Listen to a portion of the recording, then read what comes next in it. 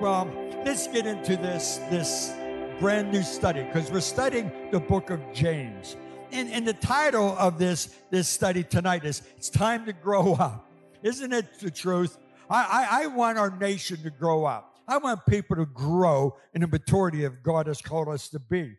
So when we look at the book of James, James 1:1, and we're going to start there, I want to begin by asking you, have you ever thought about taking a trip, but you didn't know where you're going to go, what you're going to do, or how you're going to get there? Well, I don't think you've ever really done anything like that. Anytime we plan to go on a trip, there's a reason. And we already know what we want to experience. We know where we want to go, and we know how we're going to get there. Well, that's what I'm going to do this evening, is that there's some very important questions I'm going to be asking you and myself as we study this first verse in James 1:1. And the very first thing I want to talk about is, who was James? James 1:1 says this: James, a servant of God and of the Lord Jesus Christ. You see, the name of James in the New Testament is like Smith in America today. And let's take a little closer look here at who this James was not. This James was, well, there's James, the son of Zebedee, the brother of John. Now, that James was probably the most popular of all the Jameses because he was one of the original 12. He was a fisherman as well. His brother was John, and they both were called sons of thunder. He was the very first disciple to be martyred for the faith. In Acts 12:1 and 2 reads this way: It was about this time that King Herod arrested some who belonged to the church. Intending to persecute them, he had James, the brother of John, put to death with the sword. Wow. He was put to death because he went to church. And then there was the James, the son of Alphaeus. Now that James, well, he was not so popular. We know of him out of Acts 1:13, but we know very little bit about him. And did you know that Matthew had the same father, because Matthew was a son of Alphaeus as well? So we could maybe assume that this James and Matthew were brothers. But there's no indication here that this James wrote this epistle. Then there's James, the father of Judas, the disciple. I cannot imagine having a son that would be known throughout the centuries of the human race, the individual that betrayed Christ, that he sold him out for 30 pieces of silver. How it must have broke his heart. But this is not the James that wrote this letter. And now let's take a look at James, the brother of the Lord. He seems like he's probably the most likely candidate in which we're going to be studying tonight. And here's what I love about him. He didn't identify him as, I am the brother of the Messiah. I'm the brother of Jesus Christ. He called himself a servant of God and the Lord Jesus Christ. I want you to know that speaks of his humility. But don't take his humility as weakness. And I'll talk about that a little later. That we know that Jesus' brothers, during the Jesus lifetime of his 3 years specifically of preaching the gospel, that these brothers never came to Jesus Christ at that time. It was only after his death. And that it's interesting that we're able to see this amazing life and how it was touched by Jesus. But somewhere along the line, something happened, because we see that this James, the disciples were up in the upper room. And if he was an unbeliever, why would he be there? But obviously something happened. So I wonder what that was, the change from unbelief to faith. Well, we read in 1 Corinthians, the 15th chapter, verse 7, where it indicates that Jesus appeared to James after that resurrection. And then James, I'm sure, convinced his other siblings who this actually was, and they became followers of Christ. Then James shortly after that, became the leader in the church in Jerusalem. This is like being, this is the Washington, D.C. of the church. He was at the main city, being in the main church, being the leader there. And the thing that was interesting too is that he had an incredible endorsement that we read in Galatians 2:9, where the Apostle Paul, and he didn't just throw out compliments so easily, but he called James a pillar. Then Peter, well, when he was delivered out of prison, he sent a message specifically to this James. And then when Paul visited Jerusalem, it was James that he brought his greetings, and he brought a love offering. And get ready for this. That love offering was from the Gentiles. What an amazing reputation that this man had so quickly. Now, tradition tells us that the way he may have died is that he was thrown down the temple stairs and that he was beaten to death with clubs. We're not 100% sure about, but the tradition tells us of these things. Now, what kind of man was James? Well, we know that he's a very special person because, well, he was the leader of the church in Jerusalem. And so very quickly, that church in Jerusalem had some issues. There was fraction that was going on, and we read about that in Acts the 15th chapter. And it's not because James was this great negotiator with people. Is that this James understood the word of God, and he brought peace by using that word of God into that church. And 1 Corinthians 9:5 tells us that he was a married man. And here's something that you may want to be known for, or maybe not, is that he was known for having camel knees that were wrinkled and hard as a camel's knees because he prayed so often. What an amazing man. And we see that he was, well, even though he was humble, there was over 50 imperatives in the epistle of James where he didn't suggest something, he commanded it. Here's what I want you to hear. That even while he was an unbeliever, he was still listening to the teachings of his brother, or half-brother, actually, of Jesus. His father was Joseph, and the father of Jesus was the Holy Spirit. And he would particularly make note of the Sermon on the Mount. What I'm saying there is, don't start talking about Christ. You may think that unbelievers are not listening, but they were, because we see that James was listening to the teachings of his brother Jesus. And keep in mind that he was pastoring in a most difficult time in Jerusalem in this church. The second question in understanding the epistle of James is, to whom did James write to? What we see in the second part of that first verse is to the 12 tribes which are scattered abroad. He said, greetings. He was writing this message to the Israelites, to the people of Israel. And they scattered abroad all over.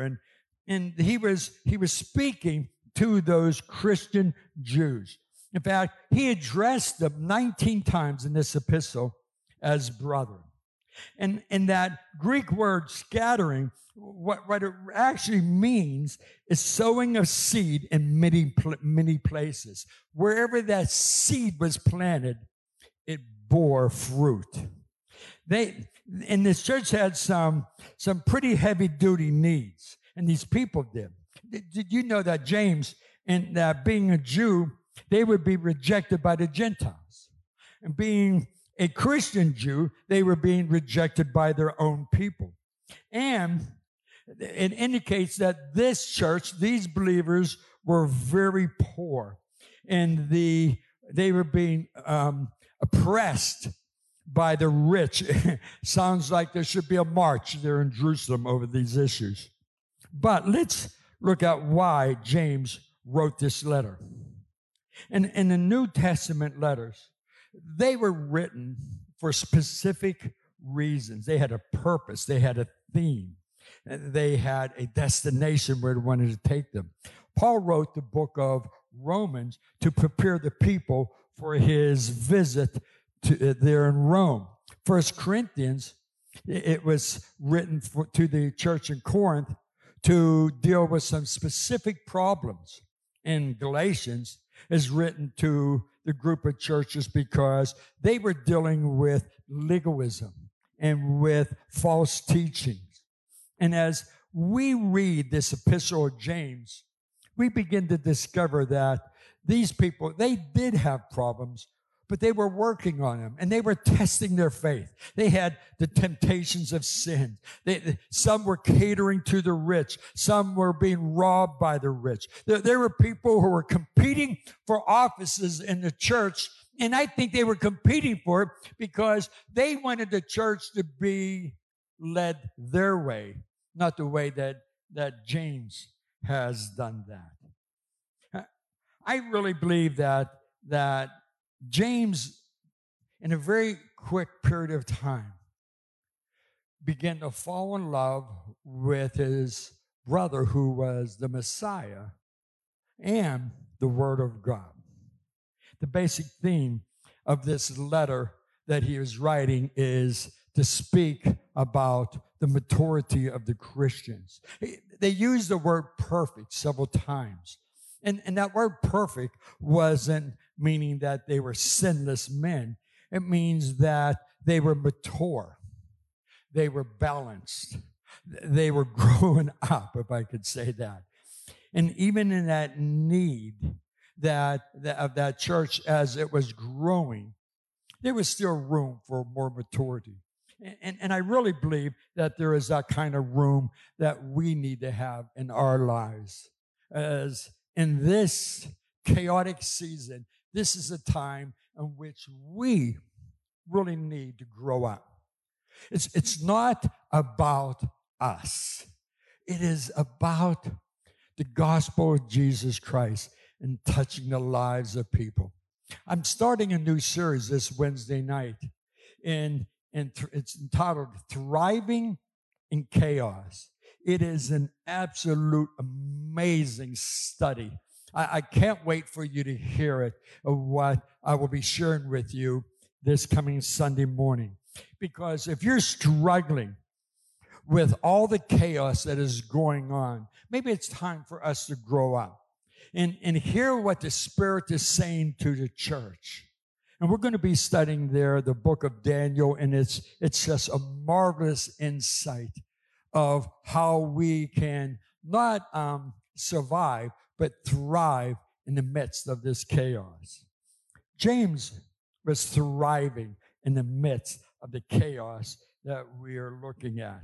We're going to be looking at things out of James 1, verses 1 through 4, and dealing with the impatience and difficulties. Wow. Talking about not living the truth. It's not just talking it, it's living it. No, I'm speaking about how we need to control our tongue in James 3:1. That's kind of a need today, isn't it? People to learn how to control the tongue. Fighting and against and dealing with coveting and the bickering among themselves and even the greed in James 5:1 and dealing with collecting material toys. Here's something that I am absolutely convinced in the 47 years of ministry, 20 years at Chandler First, that there is always room for improvement. There's always room to grow and mature. I pray that in a year from now, you could say, thank God I'm different then than you were today. And as we continue to grow, God continues to mature us because you see, He is in a process. The Holy Spirit is in a process of conforming us into His image. Don't you think that is demanding some time to grow up? See, how can we get the most out of this study? Well, here's what I want us to do is I want us to prepare our hearts to receive whatever is being spoken of and asking the Holy Spirit, is that speaking to me? Because many of those issues that we're going to be studying there in that book of James are in existence this very day. You know, if we were teenagers, we would measure our growth by people that we admire, that we want to be like them. And that person may be a very good person, but even the best of us have shortcomings. You see, when we look at the book of James, is that we're not looking that, well, I'm better than so-and-so, so I'm doing pretty good. What we're doing is looking at how a pattern of spiritual maturity is measured by the Word of God. And I know that everyone who grows old, well, we pray that they grow up. But age has nothing to do with maturity. And His Word says this. He says that His ways are much higher than ours. What I ask of you is, let's take the high road. Let's see what God has for us. Because we are in the season, in this battle of the world around us, that I believe that He's calling us as a mature congregation to come together to see what He wants to say to us as individuals. As we park out in that parking lot on Saturday morning, I believe that God wants to speak into us by the power of His Spirit, that every single ministry here is led by the Holy Spirit, that it will touch lives, whoever would step into it. I believe God has something very powerful for our children, for our youth, for our adults, for our grief shares and our women's ministry and men's ministries and our life groups and all those things that we will be praying over. But we want to be led by the Spirit. We don't want those programs to be something which we want. We want those ministries to be something in which God wants. And in the maturity of our walk in Christ, we were able to be a part of something great. We have already launched into this mainstreaming ministry now for the very first time. That there are other social ministries that we're going to be doing and touching people's lives. Do you know that we are having 10 times more, maybe even more than that, people that we are reaching through our broadcast, and those are recorded. Now these start becoming live streaming. Lives are being touched not only here in our community, but throughout the United States and around the world. We are living in a different time, and we need to have the maturity of the Holy Spirit in our lives to be able to take that step of faith in this new season that God has given to us. Next Wednesday night, Pastor James will be teaching out of James 1 verses 2 through 12, turning trials into triumphs. But don't we need that this day? But we have to be willing.